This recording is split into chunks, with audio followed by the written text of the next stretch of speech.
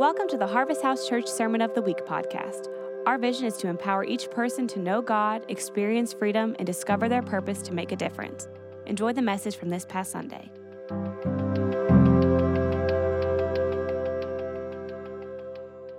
Good morning. It's great to see you. Just first off, I want to thank this body, this church, for welcoming my wife and my family into this church. I really love it here, and I can say that I really love you guys. I mean, this is an incredible place, and I count it a privilege to be able to stand up here and share with you today. And while we were worshiping, I just kept looking around, and I saw all the ladies, I saw all the women, and I would just like to say a prayer for you. If the women, the ladies, you could stand up. I want to honor you. I know it was Mother's Day. It's great to be honored on Mother's Day, but what about the next day after Mother's Day? You go back to the same stuff.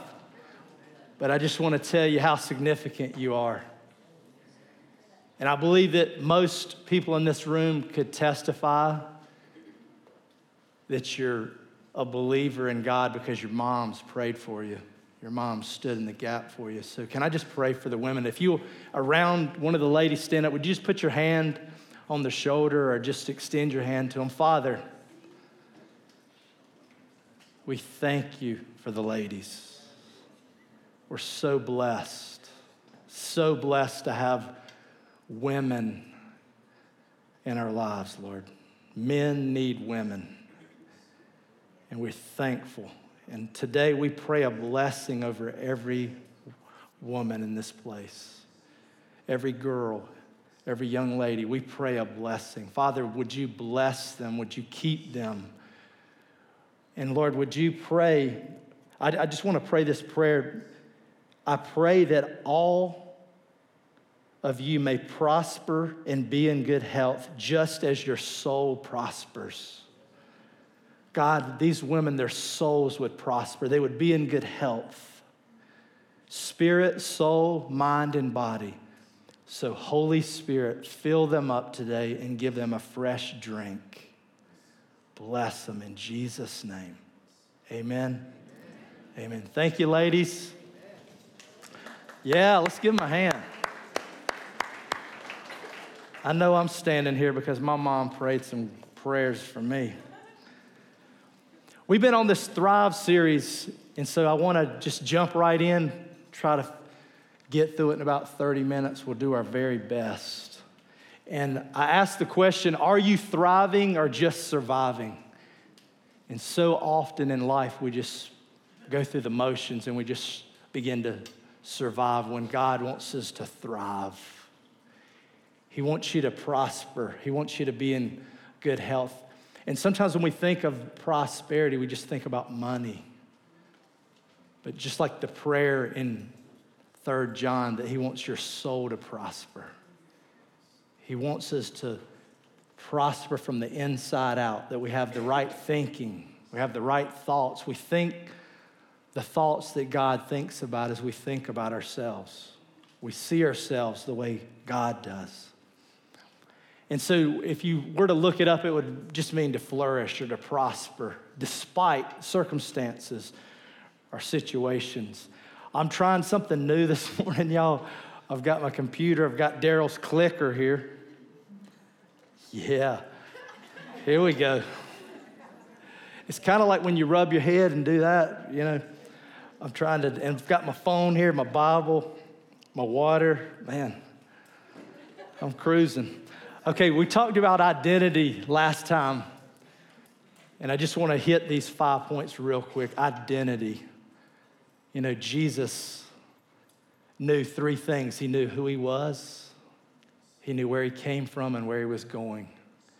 And if you're going to thrive in life, you need to know these 3 things. Who you are, who your identity in Christ is, who he says you are.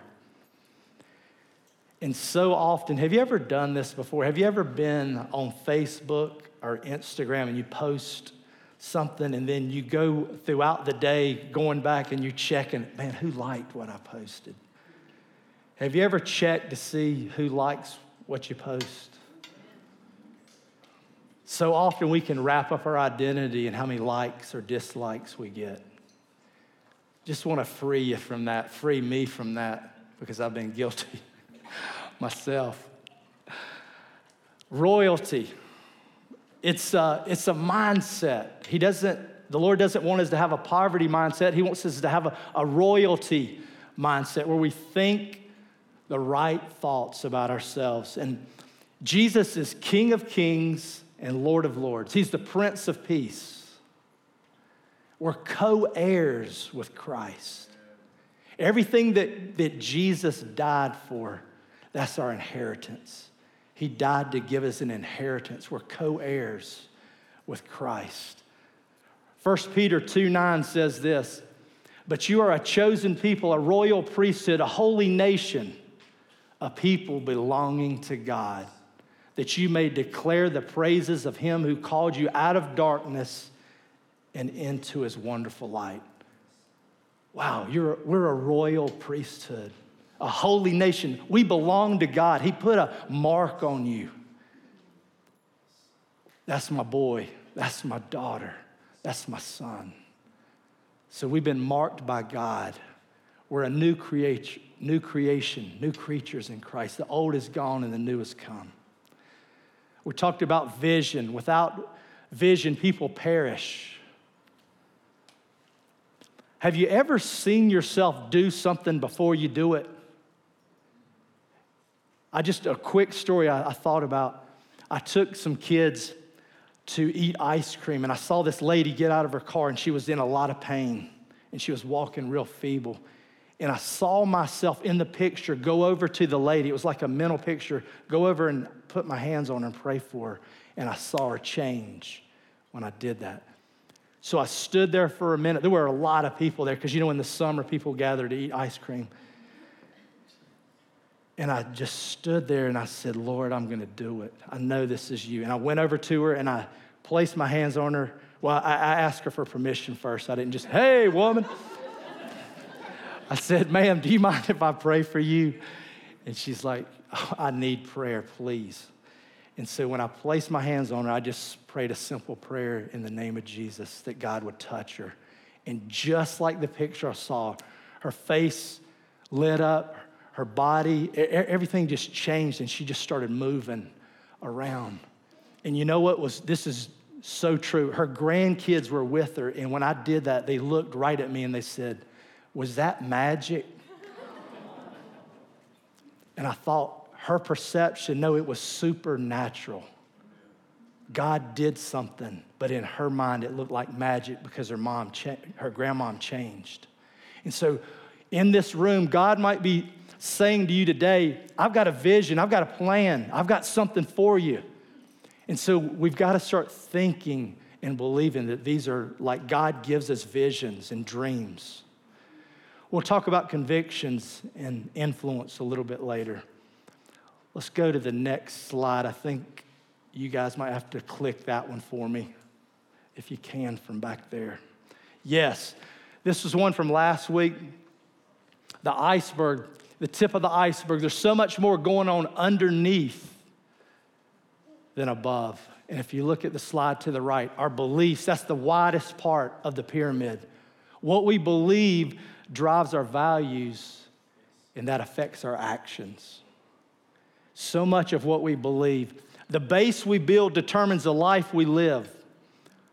Only a Jesus base, a firm foundation will produce a Christ-centered life. Everyone's life makes a statement about what's important to them. What's important to you will come out in what you value. Let me ask you a question. What do you believe about God's word? Is it true? Is it the word of God? Is it living? Is it active? Is it sharper than a two-edged sword? Is it God-breathed? Is it useful for teaching, rebuking, training in righteousness? If we believe that, then one of the values is we meditate on the word of God. We read it. And I want to read a verse. If you could just mark it or highlight it in your Bible, go to Deuteronomy real quick.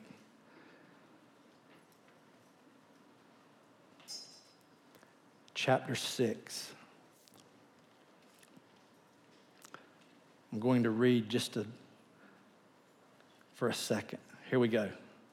Chapter 6, verse 4. Hear, O Israel, the Lord our God, the Lord is one. Love the Lord your God with all your heart and with all your soul and with all your strength. These commandments that I give you today are to be on your hearts. Impress them on your children. Talk about them when you sit at home and when you walk along the road, when you lie down and when you get up.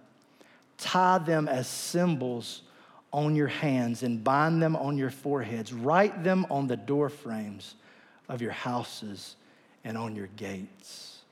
So basically, if you're breathing, you should be thinking about God and His Word. When you go to bed, when you get up, when you go to eat, when you're walking with other people, whatever we're doing, like the Word of God, it says should be on our lips. In Joshua, it says, do not let this book of the law depart from your mouth, but meditate on it day and night. My daughter, we dropped her off for college her freshman year. And you know how they tell you, give your kids some space. Don't go visit them right off the bat. And so we waited a few months, and I remember this as clear as day. She was at Pfeiffer, a little small college.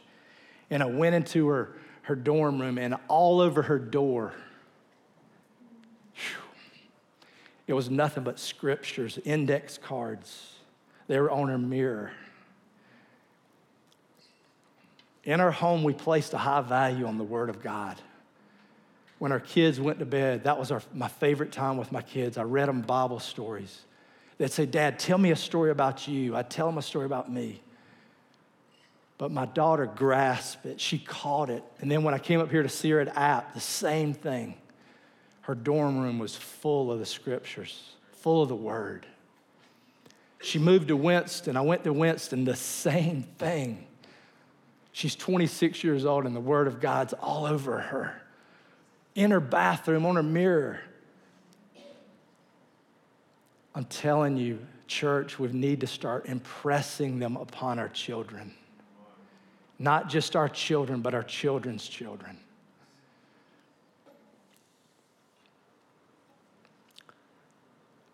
Anybody in this room remember life before the cell phone? Do you remember that the people that you loved the most, the people that you valued the most, you memorized their telephone number? That's a lost art, isn't it? Because we have our cell phones now.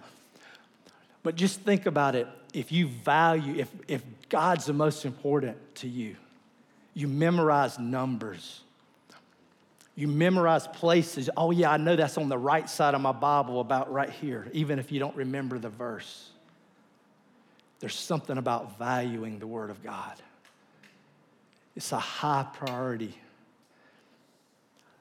In 2009, I wrote it in my Bible. The Lord asked me to memorize. He said, I want you to own Psalm 91. He who dwells in the shelter of the Most High will rest in the shadow of the Almighty.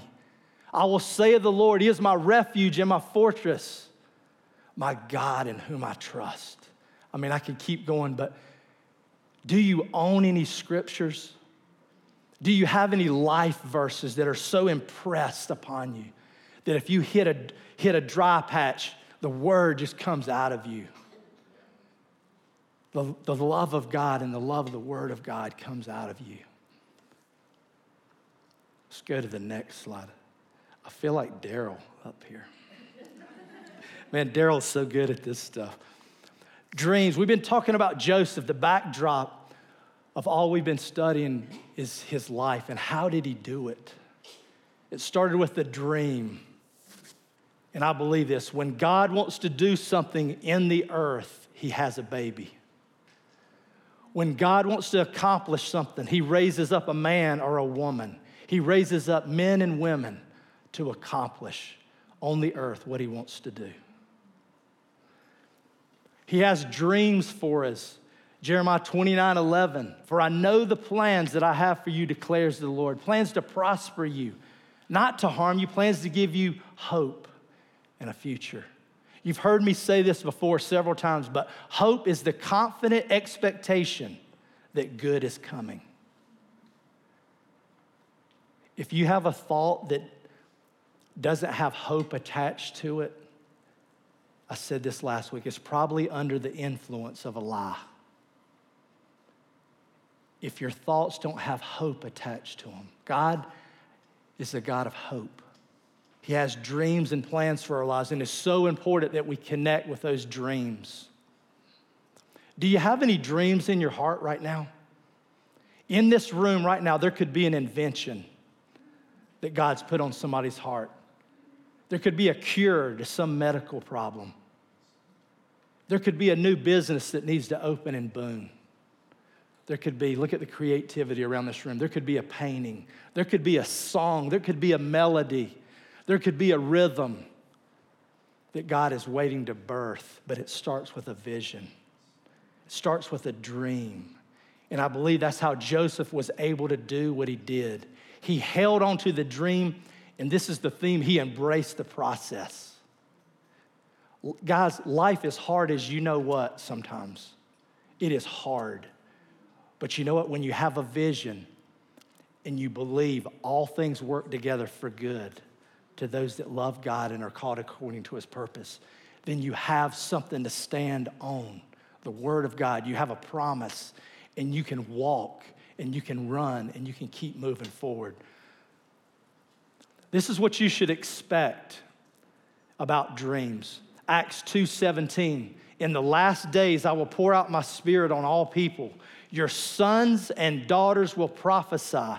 Your young men will see visions. Your old men will dream dreams. Every night before I go to bed, almost I ask God to give me a God dream. God, give me dreams tonight. And I would pray that over my kids, and I still pray it over it. While they're asleep, they don't even know I get up in the middle of the night and I still pray over them when they come visit us. You got to have a dream.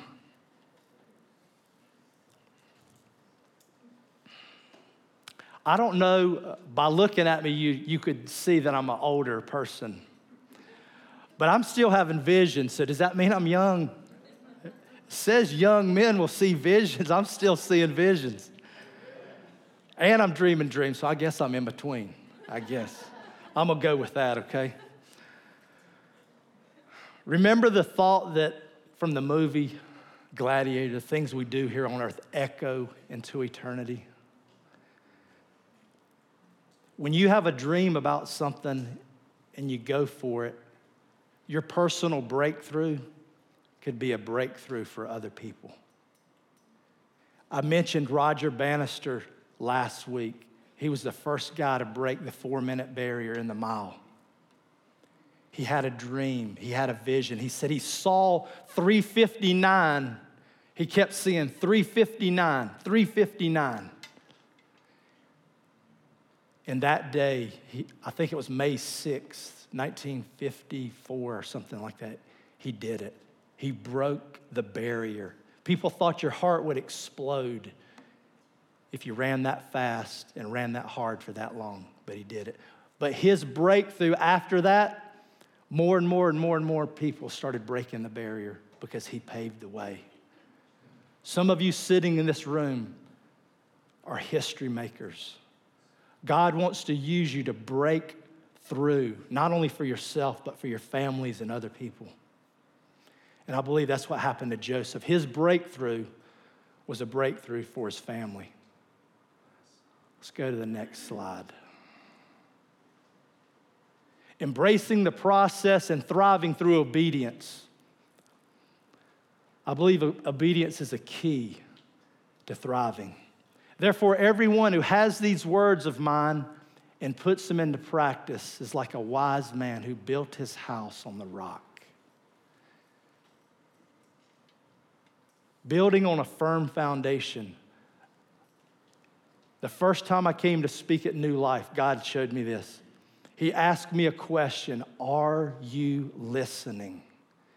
It's so important that not only are we obedient, but we're learning to listen to God, and then we're learning to obey God.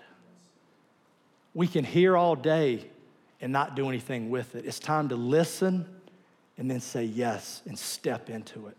You'll be like a wise person who built his house on a rock, and when trials and tribulations come, you're not going to crumble. But in this same story, Jesus said,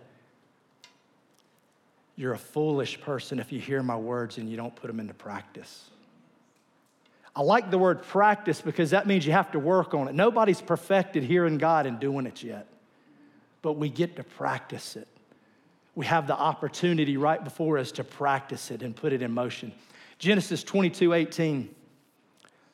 This was Abraham. This was a breakthrough for Abraham that affected Abraham, Isaac, Jacob, and Joseph. And through your offspring, all nations on earth will be blessed because you have obeyed me. There's the word obeyed. Hebrews 11:8. By faith, Abraham, when called to go to a place he would later receive as his inheritance, obeyed and went even though he did not know where he was going. The life of Moses, I looked it up. This phrase appears almost 100 times. Moses did as the Lord commanded him. Almost 100 times. And man, old Moses was up against a lot of odds. I mean, anybody walked through a Red Sea before? Anybody asked God to part one? Just think about what he went through. But you know what I believe? I believe it was a process that Moses went through. I read this one time. Why do you think he was raised by Pharaoh? If he would have been raised a slave, he would have had a slave mentality. He was raised in a palace.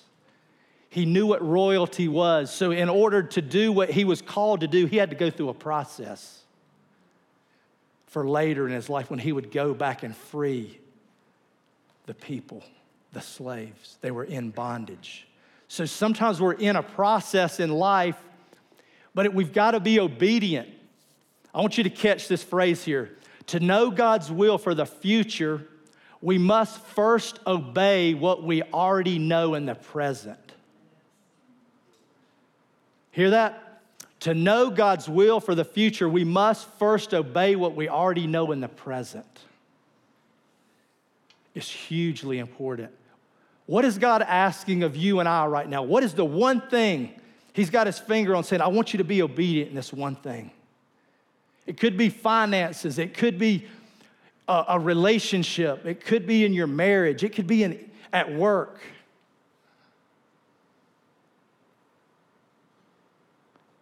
Stewardship and faithfulness. If you want to thrive, become a great steward. Be faithful in the little things. In Genesis 39, I'll just pick up in verse 4 there. It says, Joseph found favor in his eyes and became his attendant. Potiphar put him in charge of his household, and he entrusted to his care everything he owned. From the time he put him in charge of his household and of all that he owned, the Lord blessed the household of the Egyptian because of Joseph. The blessing of the Lord was on everything Potiphar had, both in the house and in the field. So Potiphar listen to this. So Potiphar left everything he had in Joseph's care. With Joseph in charge, he did not concern himself with anything except the food he ate. Joseph didn't own it, but he managed it. When you go to work every day, do we have a goal to bless our boss, to bless that business just because you're there? You might not even like the job you're doing, but what if we catch a vision? What I'm doing now will affect me later. If you're a college student in here, I'm really strong on this. And you're renting an apartment, you don't own that place, but how are you leaving that place? How are you going to leave that place? One of the things I've taught my kids I want to leave this place better than I found it. Did anybody notice the front of the church? Some of you might have walked right in and didn't even notice it. But you know what? When my wife and I got here, we said this. This is our home. We want to make this place better. So my wife and I got together. She picked out the colors, and I got some people together, and we painted it. Not to toot my horn, but I want to be a good steward of this place. This place has tons of potential. But it's what we're doing. Anybody in here want a new car? Hey, if you want a new car, what are you doing with the one you've got? What kind of stewardship are you doing with the car you've got right now? When you get in it, does it look like somebody's been living in it for like 5 years, or is it cleaned up? Have you changed the oil lately? Like, this is stewardship. What are you doing with your body? This is the temple of God. What are you doing with your body? I just believe it's so true that God honors faithfulness. If you look at the story in Matthew 25:23, his master replied, this is a story where a master left some servants in charge, and he gave each of them different amounts of money, basically. His master replied, two of the guys out of the three, they doubled the money, they doubled what was given to them. And this is what his master replied, well done, good and faithful servant. You have been faithful with a few things. I will put you in charge of many things. Come and share your master's happiness. God gets excited when we take something and we make it look great. God's happy, and we get to join in the happiness that God has for us. You are a creative people. Just look at this room. Look at all of the art, the talent that's just at this one church. The music. I've never been to a church that had so many musicians. I mean, it's amazing to go to New Life and to come here. And every time I come in, like on a first Wednesday, somebody else is new that's singing. I'm like, dang, I didn't even know they could sing. But yeah, they can sing, not just sing. It's like, really, there's some good stuff coming out of here. But can I encourage you to embrace the process of stewardship? Time. Can I just say this? It might be don't take this the wrong way, but I've got to be a little bit harder, you might say. Would you say, like, if you were teaching your kid, is this God's house? You know, would you say, we're going to God's house today? Or I've heard parents tell their kids that. Well, if you were going to meet with God, would you be on time? I mean, I'm not trying to be religious, but I'm just saying, if you have an appointment with God, wouldn't it be great to be on time? My grandfather once told me, you're never on time. You're either early or late. So if you want to be stewarding your time well, don't hop in the shower 5 minutes before you're supposed to be here. Plan the night before what you want to do the next day. Plan, stewardship. It's important to God. The little tiniest things are really important to God because there's promotion waiting on your faithfulness.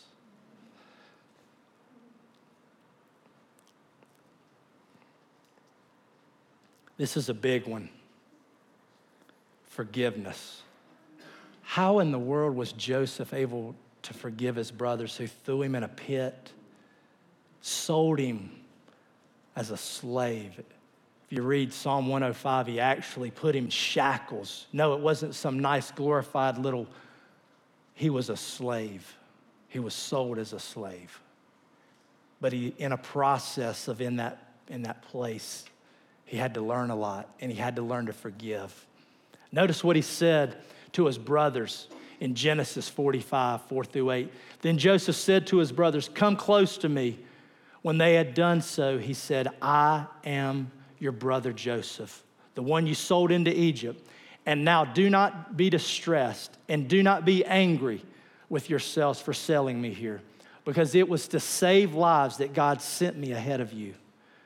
For 2 years now, there has been famine in the land, and for the next 5 years, there will be no plowing and reaping. But God sent me ahead of you to preserve for you a remnant on earth, to save your lives by a great deliverance. So then, it was not you who sent me here, but God. He made me father to Pharaoh, Lord of his entire household, and ruler of all Egypt." Talking about a process, not to put the blame on somebody. Whenever you hold unforgiveness, we think we're punishing the person that we have unforgiveness toward, but we're really not. We're punishing ourselves. Anybody in this room ever been offended?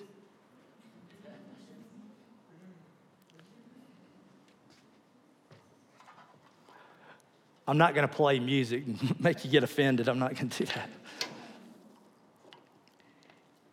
Sometimes we pick up things like offense and then we carry them around because we're offended. And after a while, they get heavy and they take a toll on us. They take a toll on our body. When sometimes the offense is a process that he wants us to let go of.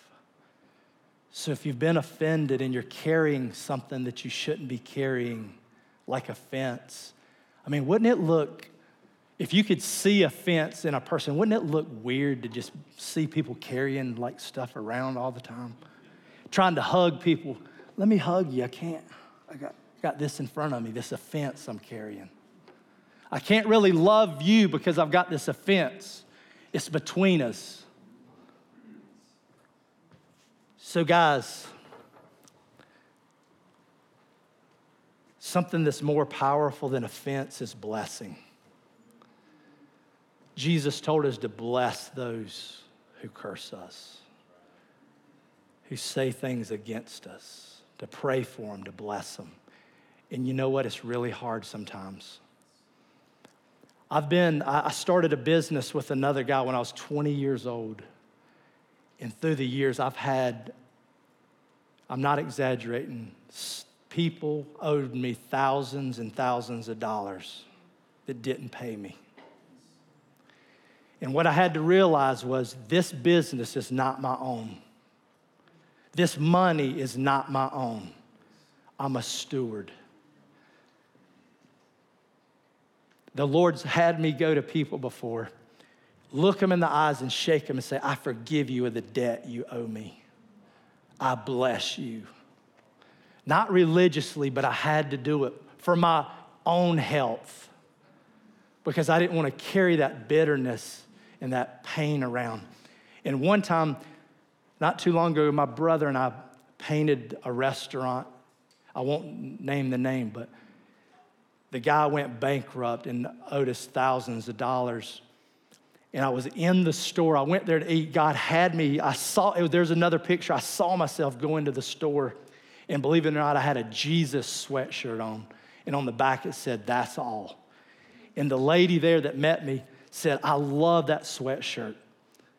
So I just thought to myself, I'm going to get her one. So I said, "I'll be back in a minute."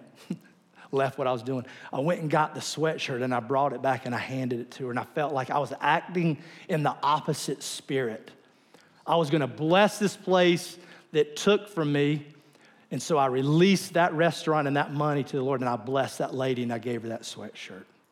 Sometimes God asks us to do things that are opposite because his kingdom and the world's kingdom are flipped upside down. The world says you wanna be great, climb to the top. His kingdom says you want to be great, be a servant.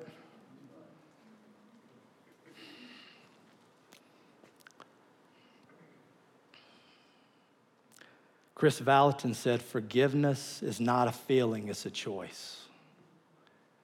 We have to decide even today, I believe God's asking some of us to just leave it here. Leave any offense you might have, any hurt. You know what? People can get hurt by coaches, teachers. You can be offended. It doesn't take much to get offended if you let it. What if we could be a people that, I don't even know if this is a word, but what if we could be a people that were unoffendable? Like you could not be offended. And I'm not downplaying playing hurt because it's real. It's a real feeling. It's a real thought when people say things about you or falsely accuse you. But don't you believe that Joseph was falsely accused? Pharaoh's wife said, this Joseph character tried to rape me. He was thrown into prison. And when he came into leader over Egypt, he had to make a choice. He had to forgive his own brothers, and he had to forgive he had to forgive Potiphar. Real quick, I'm trying to get through this. Embrace the process. If you were to look at James 1, consider it pure joy, my brothers and sisters, whenever you face trials of many kinds. Notice the word face trials of many kinds, not run from trials, but face trials of many kinds, because you know that the testing of your faith produces perseverance. Let perseverance finish its work so that you may be mature and complete, not lacking anything. We all want our kids to grow up and mature. God the Father is the same way with us. He wants us to mature. He wants us to grow. And sometimes it's the process. I believe this, God's more interested in the journey than the destination.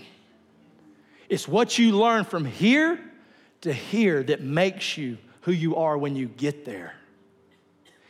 If Joseph if it was possible at 17, would have taken that job over Egypt, what would have happened? It would have been a catastrophe. 13-year process from the age of 17 to 30 before he took the lead role in Egypt.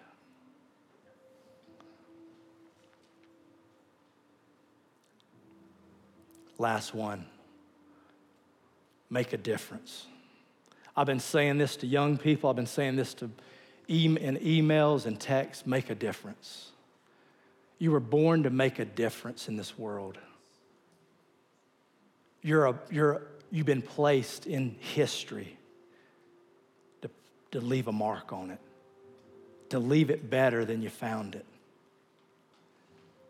And I just want to encourage you that Joseph made a huge difference, not only for himself, but for all the relatives and all the people that left to come to Egypt. Jacob and his whole family packed up and came to Egypt. And it was because this one man made a difference. You remember when he was there with Potiphar's wife? She kept saying, come to bed with me, come to bed with me. And he said, how can I sin against God? How can I do this?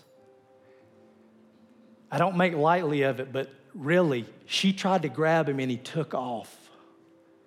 That was the first episode of Naked and Afraid. I'm serious. He took out of the house naked, ran off. He cared more about what God thought than what she thought or he thought.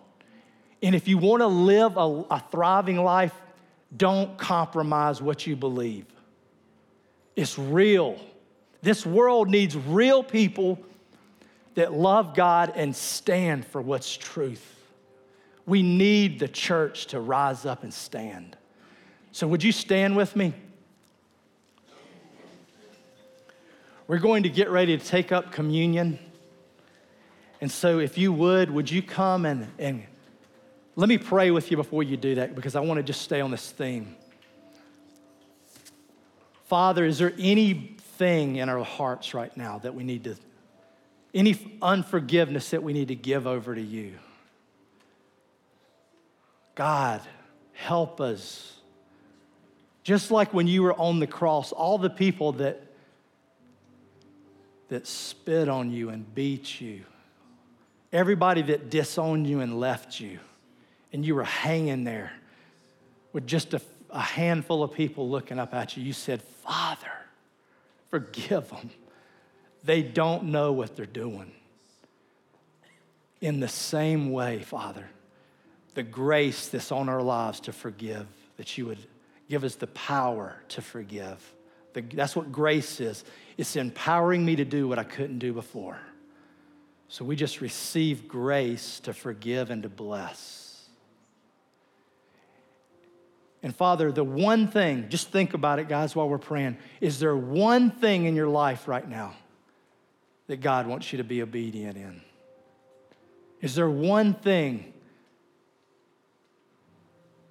about faithfulness or stewardship that he's asking? Be faithful. Be faithful in that one thing. I want to promote you, but I want you to be faithful. So, Father, help us to be faithful. You know what? Faithful, full of faith. Faithful, full of faith. Fill us up with faith, that we'd be overflowing with faith, that we would believe, and that would affect our actions, and we would make a difference in this world.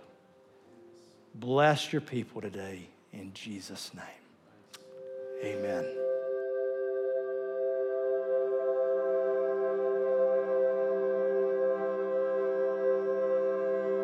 Thanks for listening to the Sermon of the Week. To find out more about our ministry, visit hhcboone.org or find us on Facebook and Instagram at Harvest House Church Boone.